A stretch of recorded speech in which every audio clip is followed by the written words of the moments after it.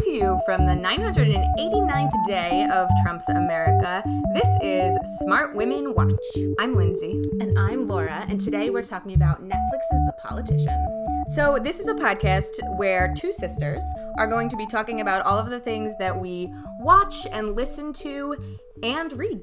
Lindsay, are you the younger sister or are you the older sister? I'm the younger sister. Oh, I guess that makes me the older sister. We also have a middle sister in question here, and we hope to be able to get her on the podcast someday. Yeah, because you will love her. She is, I would say, a little bit different than our personalities. Yeah. But fantastic. Yeah, she's also a smart woman, and will bring a whole new perspective once we get her on here someday. So things to look forward to.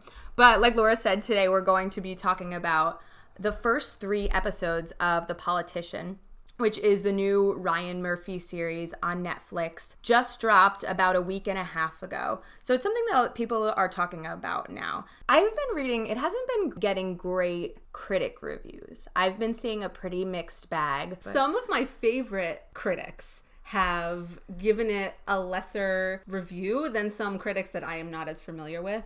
Right. I don't know who your favorite critics are, Lindsay, but I like Alan Sepinwall, I like Daniel Feinberg, I like Emily Nussbaum. These are the people that I go to, and they weren't super impressed with The Politician. Yeah, I don't have a favorite critic.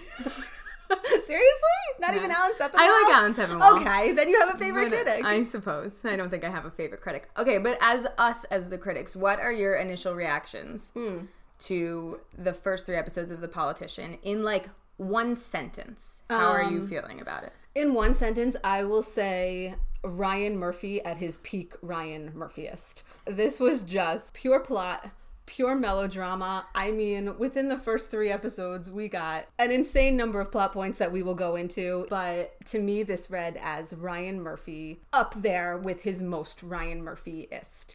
And in a way where he's not necessarily hitting like some of his emotional high points, like Pose, for instance. He's, really on the emotional level. I felt like this is more like Glee, where we're sort of all over the place with the characters and we're really heavy on the melodrama. What did you think, Lindsay? So I haven't watched Pose. I do think it has a lot of airs of Glee, obviously because it's attached to high school students the same way that Glee was. But I think it has toned down some of the wonkiness of Glee in a positive way. So I watched Glee probably for the first 5 or 6 seasons. And, I am a performing arts kid. So I was like very much on the Glee bandwagon. But I think that The Politician does it better because I do think there's a lot of social commentary in The Politician that is smart and that is clever. But I think he's coupled that with like Wes Anderson vibes. And I think like being in Trump's America, we are getting a lot of like interesting commentary for what's going on today. And I also think he lost some of the shock value of like American Horror Story, which I think I stomached about 6 seasons of American Horror Story before I decided I do not do this to myself anymore. You got through more of that than me. How many did you watch? I think 3. Okay, yeah. Yeah, and I mean, it has, like, I think his cinematography here is just at peak Ryan Murphy performance. And I still think he has some of those, like, wonky vibes that we loved about Glee. But I think that he is sometimes saying more here while also doing more with his cinematography, with his colors, with his characters. Now, I am not sure that the emotions have always are hitting exactly where they're supposed to for me. I don't know how emotionally connected I am to the character, but I am loving the melodrama in sort of a soap opera-esque way. I'm very attached to knowing what's going to happen next in the story. Yes. Well, where we ended at the end of episode 3, there was definitely a cliffhanger. So yes, yeah. I agree that we definitely want to know what happens next. But back to Glee, would you say that Peyton is similar to Rachel Berry? Yes, in some ways. I mean, they're both ambition driven. They're both very motivated, sort of high-strung type A types of students. But I think Rachel Berry is a character that we're really designed to, at the end of the day, be rooting for, even if we're rolling our eyes at her. Now, Peyton, I think our role as the viewer is to question Peyton the same way that he's questioning himself. We see it a lot in the first 3 episodes. Peyton is constantly being like, am I a good person? Am I a sociopath? Should I be a better person? Is who I am okay? And I think those are all valid questions, and I'm not really sure how I feel about them in regards to Peyton. But Rachel Berry, I think, was definitely more on the side of good, and I think Peyton is more of a gray character. What do you think? I think that's fair. I also think we see Peyton asking a lot of other characters, are you a good person? And do I think you're a good person? Specifically around some of his high school friends. But yes, I agree that Rachel Berry was given a little bit more humanity to start the season at least. Yeah. Right now, Peyton doesn't quite have that humanity behind him. I mean, we open up the season with the theme song being making him into a real boy. Yeah, what do you think of the theme song? Well, Into a real boy, like Pinocchio. That's exactly what they did. Yeah. They're taking, they're infusing him with the stuff of his past, the stuff of his future, and they're shipping him away into a real boy. I thought the theme song was very well done. I think Ben Platt is amazing. I think that look he gives the camera at the end of the theme song. When he comes alive. Yes! And He flexes his literally fingers. looks like a robot. And I don't know what they are doing on screen to give that robot effect, but it was like some wackadoo combination of Pinocchio and Westworld and for a Ryan Murphy real throwback, Nip Tuck. Like, it really was. I really enjoyed the theme song. Can I tell you what my favorite thing was in the box? Obviously. That is Peyton. Mm-hmm. So I did a lot of stopping and starting watching the theme song to see all of the things in the box. And my favorite thing is there was a tarot card in there. But it was a tarot card of a man with 4 arms. And one arm is holding the halo over his head. One arm is playing the fiddle, or 2 arms are playing the fiddle. And then one is holding a knife and stabbing himself in the gut. And it's called La Vittima. And I Googled that, and that is Latin for victim. And I thought it was so clever. So this is about playing the victim card and how to be a politician. And some of the things that make up Peyton are this ability to play the victim card. Oh, yeah. That tarot card is playing the world's smallest violin for himself. While being an angel, but killing himself. Exactly. By being Falling a martyr. on his sword is, I believe, the phrase. Yes, absolutely. What else was in there of interest? I thought one of the most interesting things was the participant trophy that is chopped in half. As we all know, the media loves to call out millennials for participation trophies. Who gave us those participation trophies? Exactly. And I will note that Ben Platt's character Peyton is not supposed to be a millennial. I believe he's supposed to be Gen Z at this point. Oh, yeah. But I guess you're right. Yeah. So Ben Platt himself just happens to be a millennial. Exactly. I also really loved the crying crocodile for Crocodile Tears. I thought that was great. A couple other things I thought were very cool were the onion, which obviously represent layers. Yes, ogres have layers. Yes, he has layers. We've got all the Saint Sebastian medals. We've got the 3 bullets, which through 3 episodes, I am not sure who those 3 bullets are meant for, but it feels to me like that is something that we're setting up later, Chekhov's 3 bullets. Interesting. Yeah, just a thought. I think the biggest laugh out loud moment of the inside of Ben Platt's body is the presidential books. So we've got some presidents who are our 2-term presidents. We've got Reagan, we've got Clinton, we've got Bush Jr., and we've got Obama. And then the last book is An Idiot's Guide to Clowning, which I think is the perfect metaphor for our current president. So I think that is great and really underlies Ryan Murphy's sense of humor. Also his report card that has straight A's except for Mandarin 2, where he has a D-. Yeah, and do you know what he got A's and A pluses in? No, I don't remember. Okay, so he got A's in American Law, Abnormal Psych, AP Intersectional Fluidity, and Politicizing Beyonce. He got A pluses in the History of Modern Sexuality and Religious Studies, and then of course his D in Mandarin. Wow. So that Ryan Murphy, clever. It is a great report card. Also the will in there. Yeah, the last will and testament. Using his father's money to the best of his ability. Yeah. So I'm here for it. Yeah, I like that a lot. And I also happen to like Sufjan Stevens. The song Chicago is the theme song there, which is a song I love and I think is a great mood setter. However, I don't see in any way that it like connects to the show. The show's not about Chicago, but I think it has a good feel to it. Yes, it's really a good mood setter for the show, which is kind of a little crazy that a show with this much melodrama in it can start with this upbeat, positive theme song, but it works. Yeah. So then we enter the show with which the politician is based around high school student Ben Platt, who is Peyton. And Peyton is running for political office in his high school. He's running for the president of his high school, but his ambitions are set much higher. He would like to someday be the president. And that is what, at least our first 3 episodes are based off of here, is Peyton's political campaign. Peyton also comes from super opulent wealth, and so do a lot of the characters. Almost all of the characters that we're really getting to know of our high school students here just come from like incredible wealth and privilege. Many of them are white, and they make it very clear from the jump of the social class of a lot of these characters.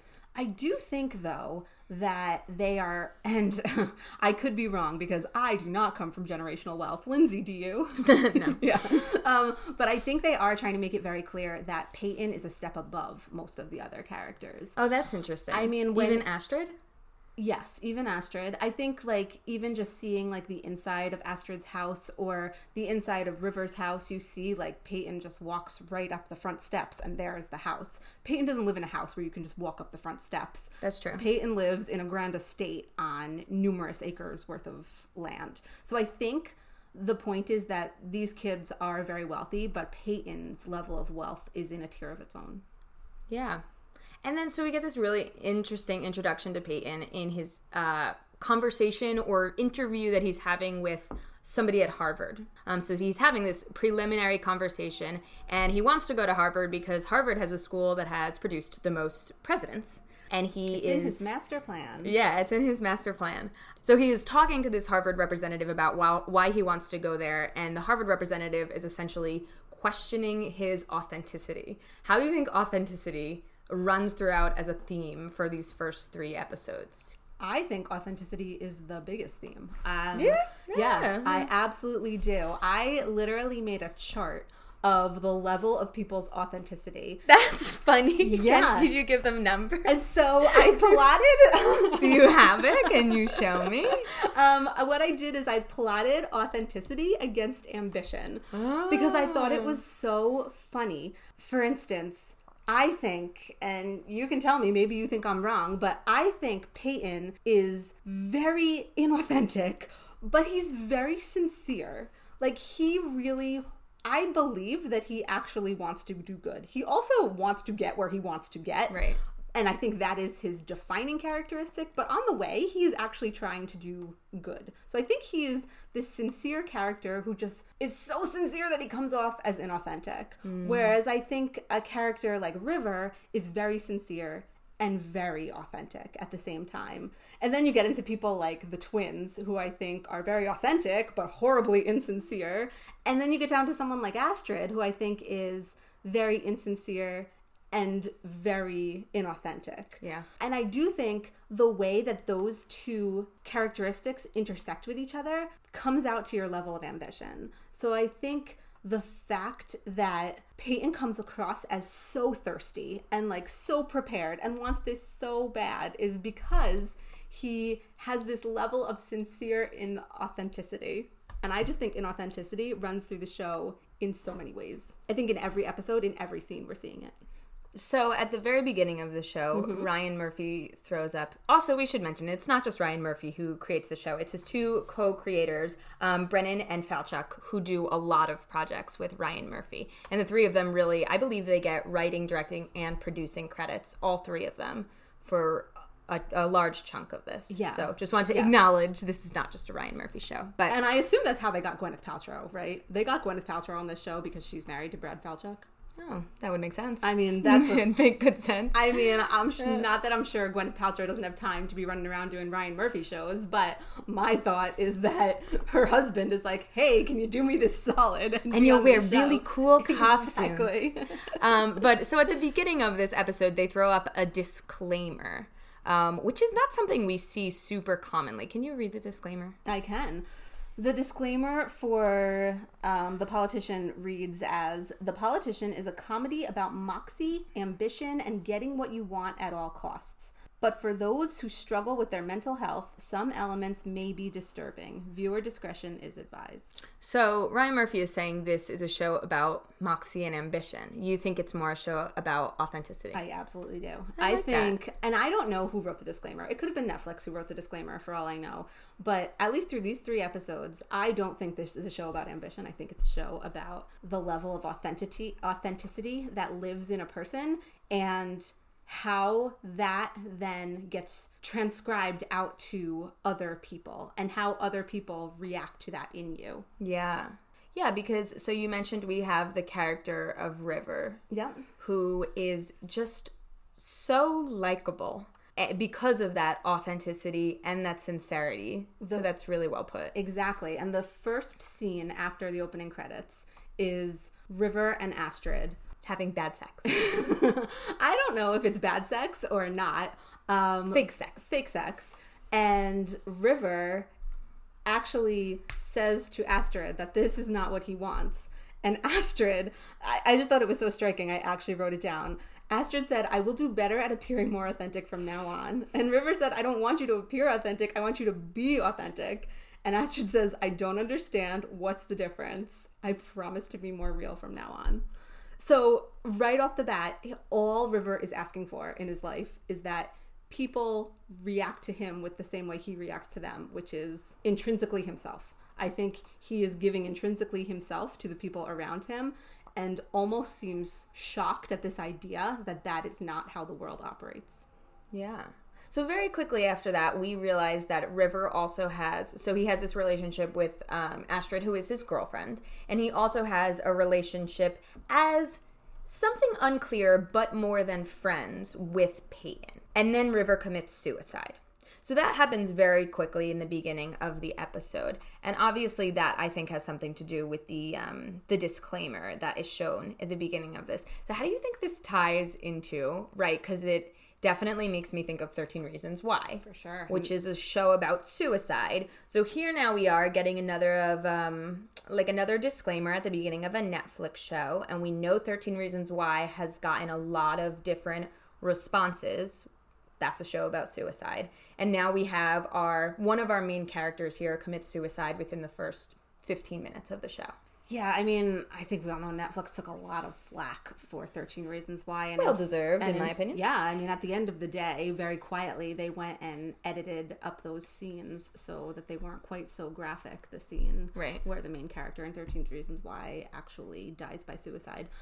And I do think that the viewer warning at the top is important. I don't know if it's enough. I do think Ryan Murphy goes out of his way to make this episode not about suicide in general. For instance, River's suicide is not actually shown on screen. They cut away. Although there are a couple of suicide attempts in the first 2 episodes that are not cut away from, that are very clearly described. I don't know. Lindsay, what do you think? Yeah, so I think what's interesting here is that River's suicide in the first episode is treated with a lot of reverence. They're sensitive about cutting away from when he actually commits suicide. And then there's a memorial service. There's like these really touching moments that follow the suicide. Even the moment where he's speaking about his attempted suicide. Oh, yeah. And like that goes back to like the sincerity and the authenticity and his vulnerability, I think, is what makes River such a lovely character and makes the other characters connect with him. But I think it's interesting then contrasting that. You get Ben Platt singing the Joni Mitchell song River, which is just beautifully. So beautifully. And like, yes, they were going to have to put Ben Platt singing. If you cast Ben Platt, you're going to have him sing on your show. But this was, I think, like a good, authentic way to do it. Now, that being said, once we start talking about episode 2, it's a contrast. There's a suicide attempt in episode 2 that I think is like grossly contrasted with the treatment that River, as like a young, lovely man who commits suicide, he gets treated a certain way with his suicide. Whereas in episode 2, we have Peyton's father, who is an older man who is sort of a secondary comedic character. And the way that his suicide attempt is treated is very different. It's treated as a joke. Yeah. It's treated more as a way to introduce a piece of furniture than it is treated as a serious attempt by this man to take his own life. Yeah. It's also treated as a joke in the way that Gwyneth Paltrow continually comes back to the fact that people have loved her so deeply that she has caused 4 people who she has broken up with to throw themselves off of buildings. Right. Which is... I just don't know if in 2019 this is what we should be joking about. And I know Ryan Murphy has a certain sensibility to his humor, and that's just intrinsically what you're getting out of him. But without the emotional depth behind it, and like you said, especially in contrast to the emotional depth that we got from River's both attempt and subsequent suicide, it's very jarring, and it's very Royal Tenenbaums-esque. Yeah. Okay, so let's talk about the rest of Peyton's family. So Sure. we do get introduced to Gwyneth Paltrow, who is his mother, the character of Georgina. And we also get introduced in the most hilarious way to Martin and Luther, who are his brothers. They are twins. And their introduction is they are standing shirtless by the side of the pool, and they are shooting bow and arrows at like a plastic deer that is across the pool, and talking about the girls they want to have sex with, and then they give each other high fives and jump into the pool together. Tell me, the shooting the crossbows at the faux deer, did that not remind you of the Trump kids? Because all I could see was Don Jr. and Eric and their big games and holding them up, and oh my God, I just lost it. I thought the introduction to them was so great. I was actually thinking Joffrey Baratheon with like his crossbow. I didn't go there, but that's great. Yeah, and I was wondering, is this our introduction to sociopaths? Like the way that they are just talking about women completely as objects, and that they are just like hunting deer in their like a bag of bison. yeah, in their like super like opulent backyard next to their bougie pool,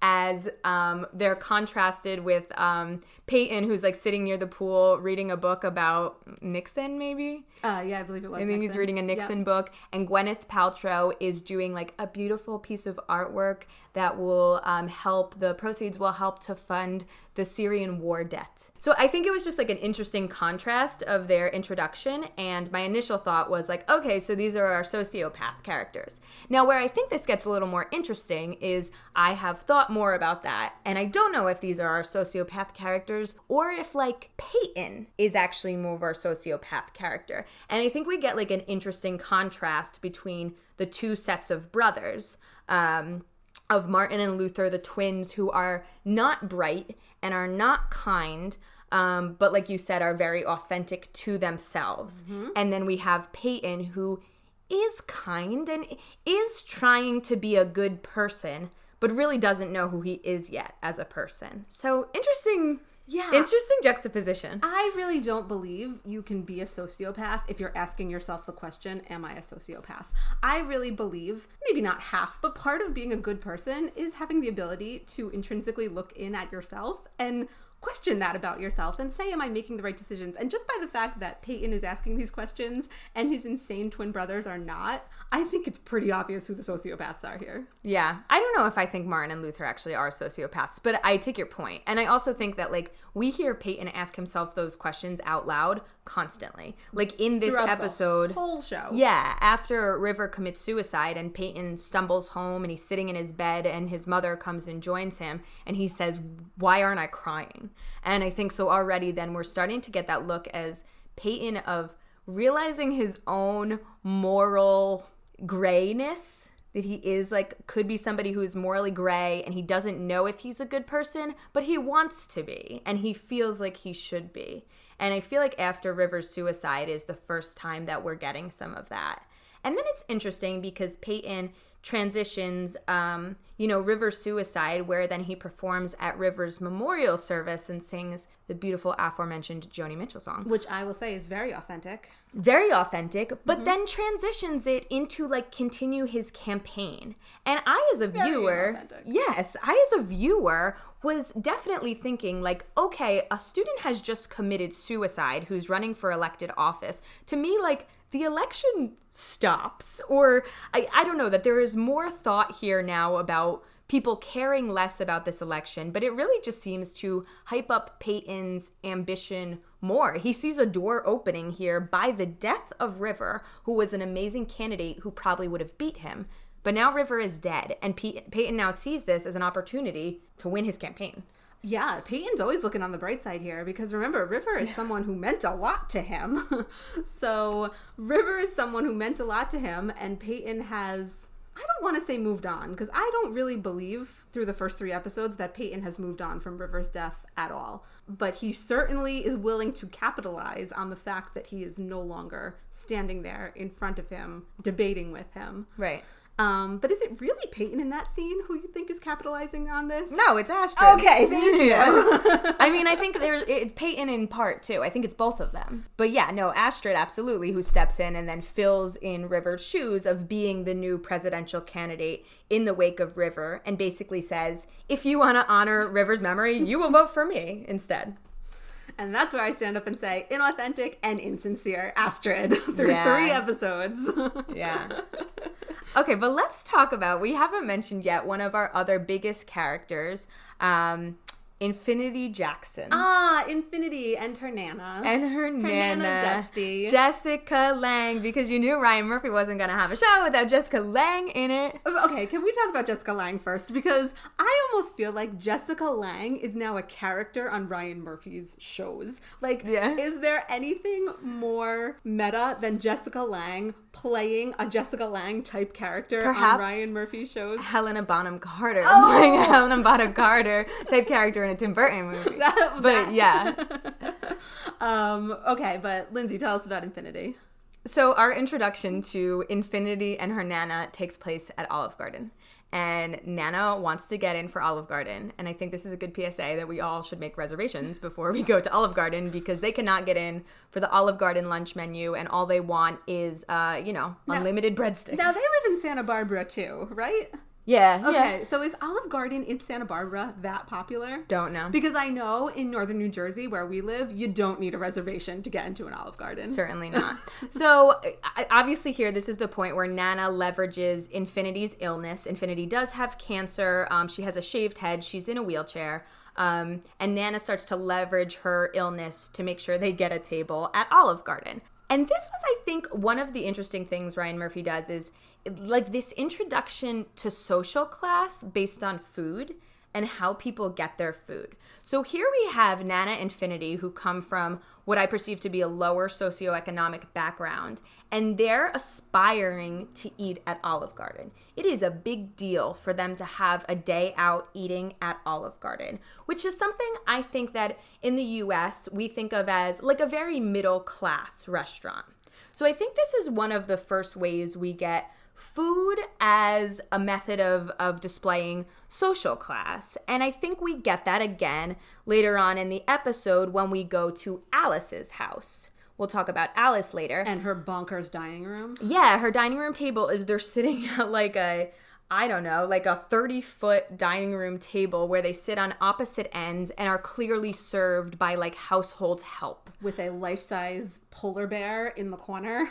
Yes. Lunging over them as they're eating. Yeah, so here we have Infinity and Nana who are just trying to get their unlimited breadsticks at Olive Garden. And I think this was a good way for Ryan Murphy to introduce class to us, socioeconomic class. And this is what we get throughout the whole series, is they use the food that people are eating and the way in which the meals are served to them as a method of conveying that message. I agree with you to an extent, but I read Nana and Infinity at Olive Garden actually a little bit differently. I read that as this is how entitled this woman feels, is that she can walk in and she should just be able to be seated immediately because of her granddaughter with cancer. So I did not read it as this is what she's aspiring to. I read it as this is what she feels entitled to. Yeah, but she's not going to the Ritz to try to get seated. Like, she's not going to like a fancy place. She wants her unlimited breadsticks at Olive Garden. Like, this was a big treat for them. That's fair. I just didn't read that as the defining characteristic of that scene. To me, that scene it was Nana leveraging her granddaughter's illness to get her what she wanted. Nana deserves to eat at the Olive Garden. She sure does. And her unlimited breadsticks. What do you think of Infinity? So, Infinity, she is quite a character, isn't she? So we get introduced to her actually before the Olive Garden scene. She and Peyton meet, and Peyton extends the offer for her to be his vice presidential candidate, which is funny. In my high school, I don't remember having running mates on top of the ticket, but whatever. I actually ran for student government president in high school. I lost, but I did not have a running mate. That was not a thing. Clearly you picked the wrong person then. And if I did, I would have just like picked my best friend as opposing to like picking somebody who was on a completely like opposite side of the social spectrum from me. So Peyton, more strategic than me. Well, Infinity turns him down, I believe it's twice, before she finally accepts the offer to be his running mate. But in doing so, she comes across as very firm, a sick young girl, but very firm in her morals that she does not want to be used for any sort of political gain, even if that political gain is just to be president of your high school class. So before you get introduced to her grandmother, you see her as this strong woman, I think. And then you see her in combination with her grandmother, and it's very clear who runs that relationship. Her grandmother walks all over this poor girl.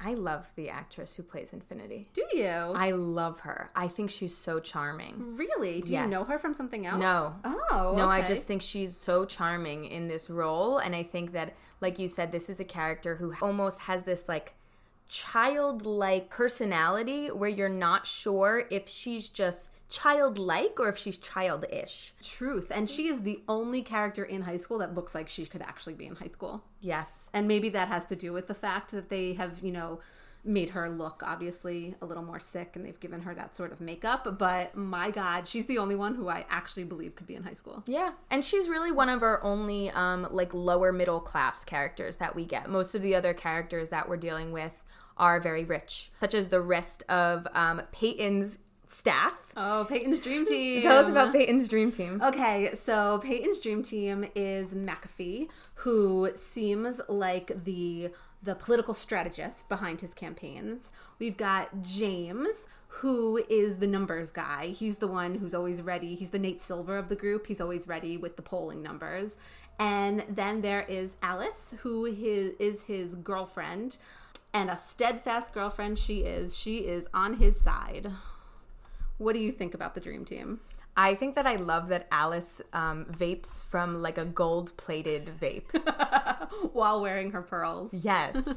I love Alice. I also really enjoy the actress who plays Alice. I think the way that she speaks so languidly and the way that she always has her hands folded over her lap and just like the look of her eyebrows, just like her whole look really makes me think of like a first lady in the 1960s. Oh, she is a throwback for sure. Oh, yeah. Just even the words that she uses. She's not dieting, she's reducing. Yes. Uh-huh. Like, I just think she is an absolutely hilarious character, and team her up with McAfee and James, and I think this is like a really cool team. And I think it's also cool to see in McAfee and Alice that we have characters who are women who are poised and who are smart and who are ambitious. So even though they're not the name on the ticket like Peyton is, it's cool to see us have such like smart, savvy women characters. Would you say they are authentic? How about Alice? Do you think Alice has any authenticity in her? I don't know. I want to say yes. I want to say to me, like, this is who Alice is. But no, I mean, I think like a lot of what she does and the plan that Alice comes up with, that in order to boost Peyton's numbers in the polls, that they would stage this breakup that makes Peyton play the victim card and look really sympathetic. So no, from that perspective, I think like Alice is not super authentic, because they are literally manufacturing things in their lives in order to have Peyton win this election. And how heartbreaking was it when Peyton did not look back at her? All she asked was that when they walk by each other in the hallway after this breakup has been staged, that he just gives her one look back.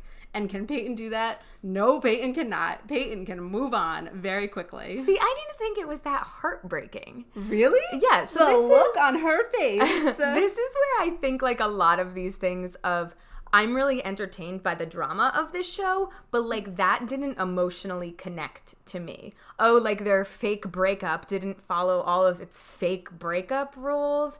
And is she sad? Is she fake sad? Are they real broken up? I don't know. Like that didn't hit me emotionally. Okay, well, let's talk about then Alice and James. Does that hit you emotionally? No. It didn't hit me emotionally. Me neither. I also thought it was interesting that Alice completely disappeared from episode 2. I actually thought that with Peyton not looking back at her, that what that signified was that the breakup was real. That Peyton was really like done with this situation and was using this as leverages in his campaign and wanted it to be a real thing. And then she didn't show up again in episode 2. So I kind of thought that was the end of Alice here. I'm really glad Alice comes back for episode 3. In a great way. Yeah, in a great way. I do think, though, that whether you think they were done with the relationship, Peyton was still plotting out in his head that Alice was his first lady. So I don't think Peyton was entirely done with Alice at that point. Because on Peyton's great metaphor of the train with the conductor on the tracks still had Alice being the first lady. Mm-hmm. I think that was still the plan. Okay, so do you think Alice is a beard? Beard is the wrong word, because I don't think Peyton is necessarily gay. And I think you have to be fully gay to have a beard. And maybe that's an incorrect assumption on my part. But so I don't really see her as a beard, because I see Peyton's sexuality as fairly fluid, but I do see him using her in that way, because that is what he really believes. He really believes you needed to be president of your high school class. You needed to go to Harvard. He's got another X, Y, and Z that he has to do to become president. And one of those things is to marry your high school sweetheart, whether you are in love with her or not. Now, I'm not saying Peyton doesn't love Alice in a way, because I do think he does. I think he respects her. I think he loves her. Although I did think he could just have looked back at her after the breakup. Like, I didn't think that was that hard of an ask. But I think beard is the wrong word. But I do think he is feeling enough pressure that he could not be, say, in a relationship with a man at this point in his life. Yeah, so that's one of the most interesting things here that I think the creators of this show have done in regards to sexuality. So I think it's a gay show. We have a lot of characters. So much queerness on this show. Yeah, who are bi, who are sexually fluid. We have a trans character. And what I think is really cool is that there's no acknowledgement of it. It is treated in a lot of ways as if it is the norm. And it's sort of, to me, it felt a little bit like Ryan Murphy is trying to create this utopian world where in the future, things like Ben Platt and River being together can be something that's normal. And things like having a trans character who is ambitious and smart and savvy is normal, and it doesn't have to be connected to his identity of being trans. It's just commonplace. That these folks are so much more than what their sexuality is, that they have all these different amazing, complex elements to them, and that can be completely separate from their sexuality, which is just, doesn't have to have attention drawn to it. No, and I think that's great. And that is Ryan Murphy's MO. I mean, really, look at a show like Pose. Could that show have been on the air 10 years ago? Probably not. And Ryan Murphy has worked in his work to get to this point where, like you said, you can have a trans character whose storyline has nothing to do with him being trans. It has nothing to do with that. He just is. It just is a fact.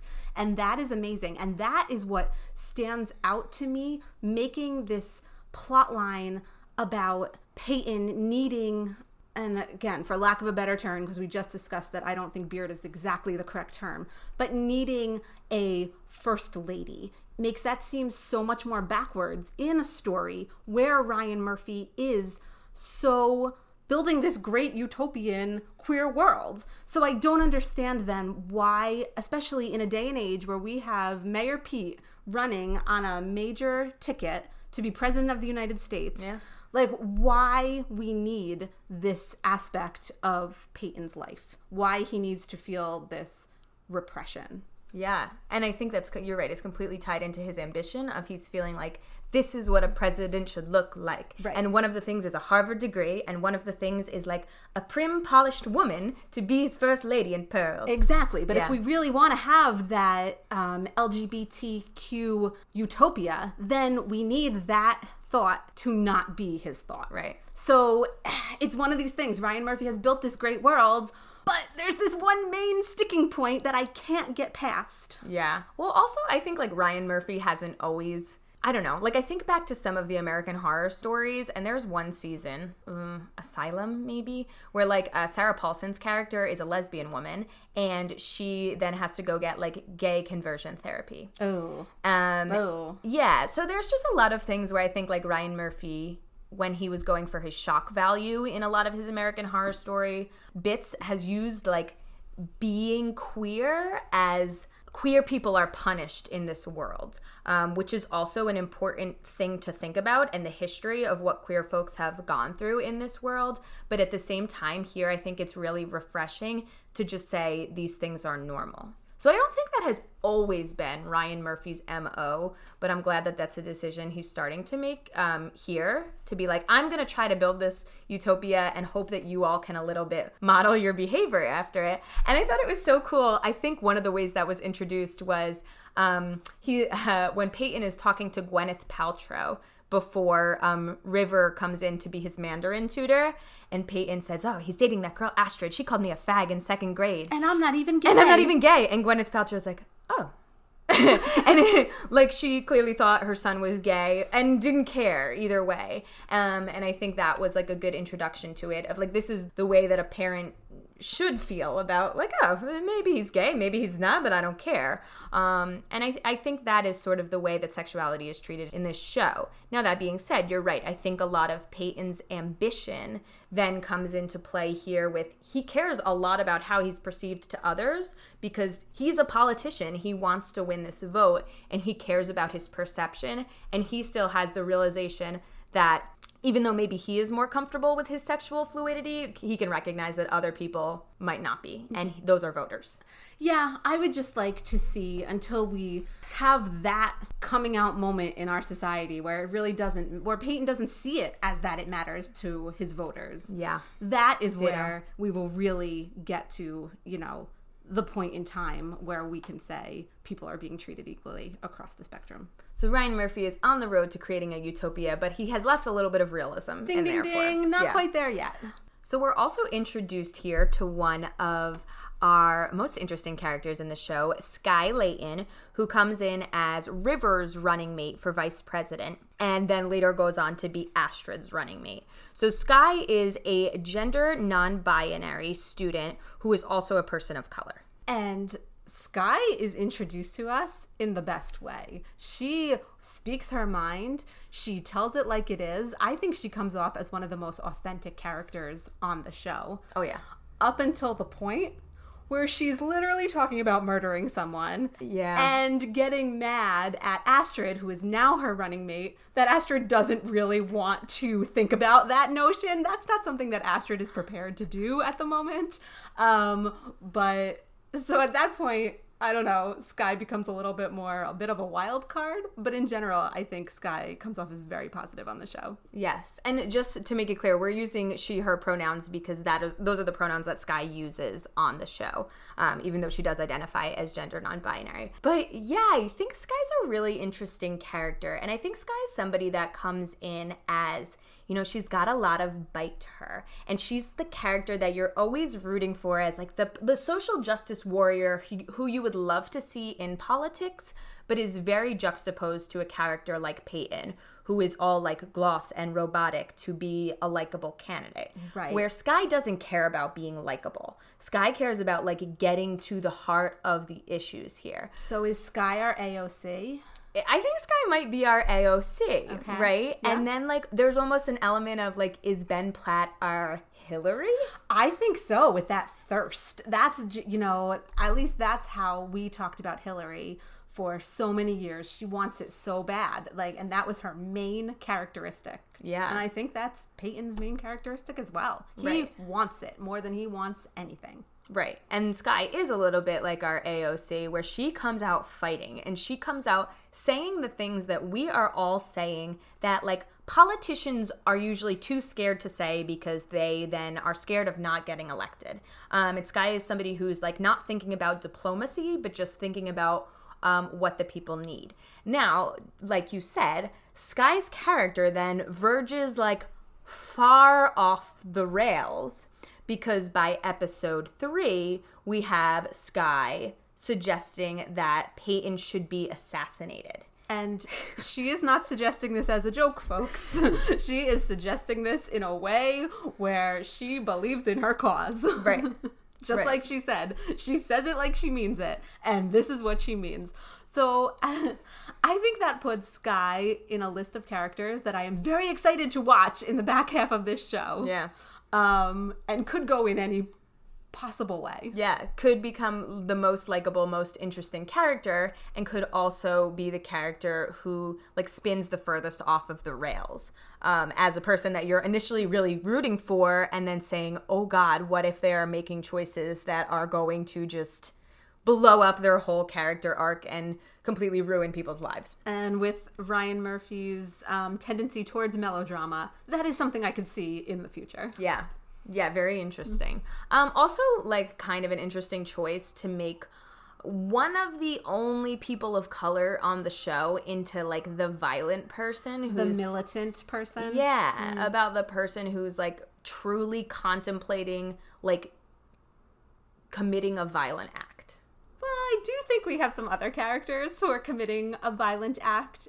We do. So maybe we should pivot to them for a second. All right. So that's let's get to that in episode 2. So Peyton Sky is introduced as the VP candidate, and then Infinity is introduced as the VP candidate for Peyton. And right after Peyton makes that very happy announcement about Infinity as his running mate, Andrew, in conjunction with he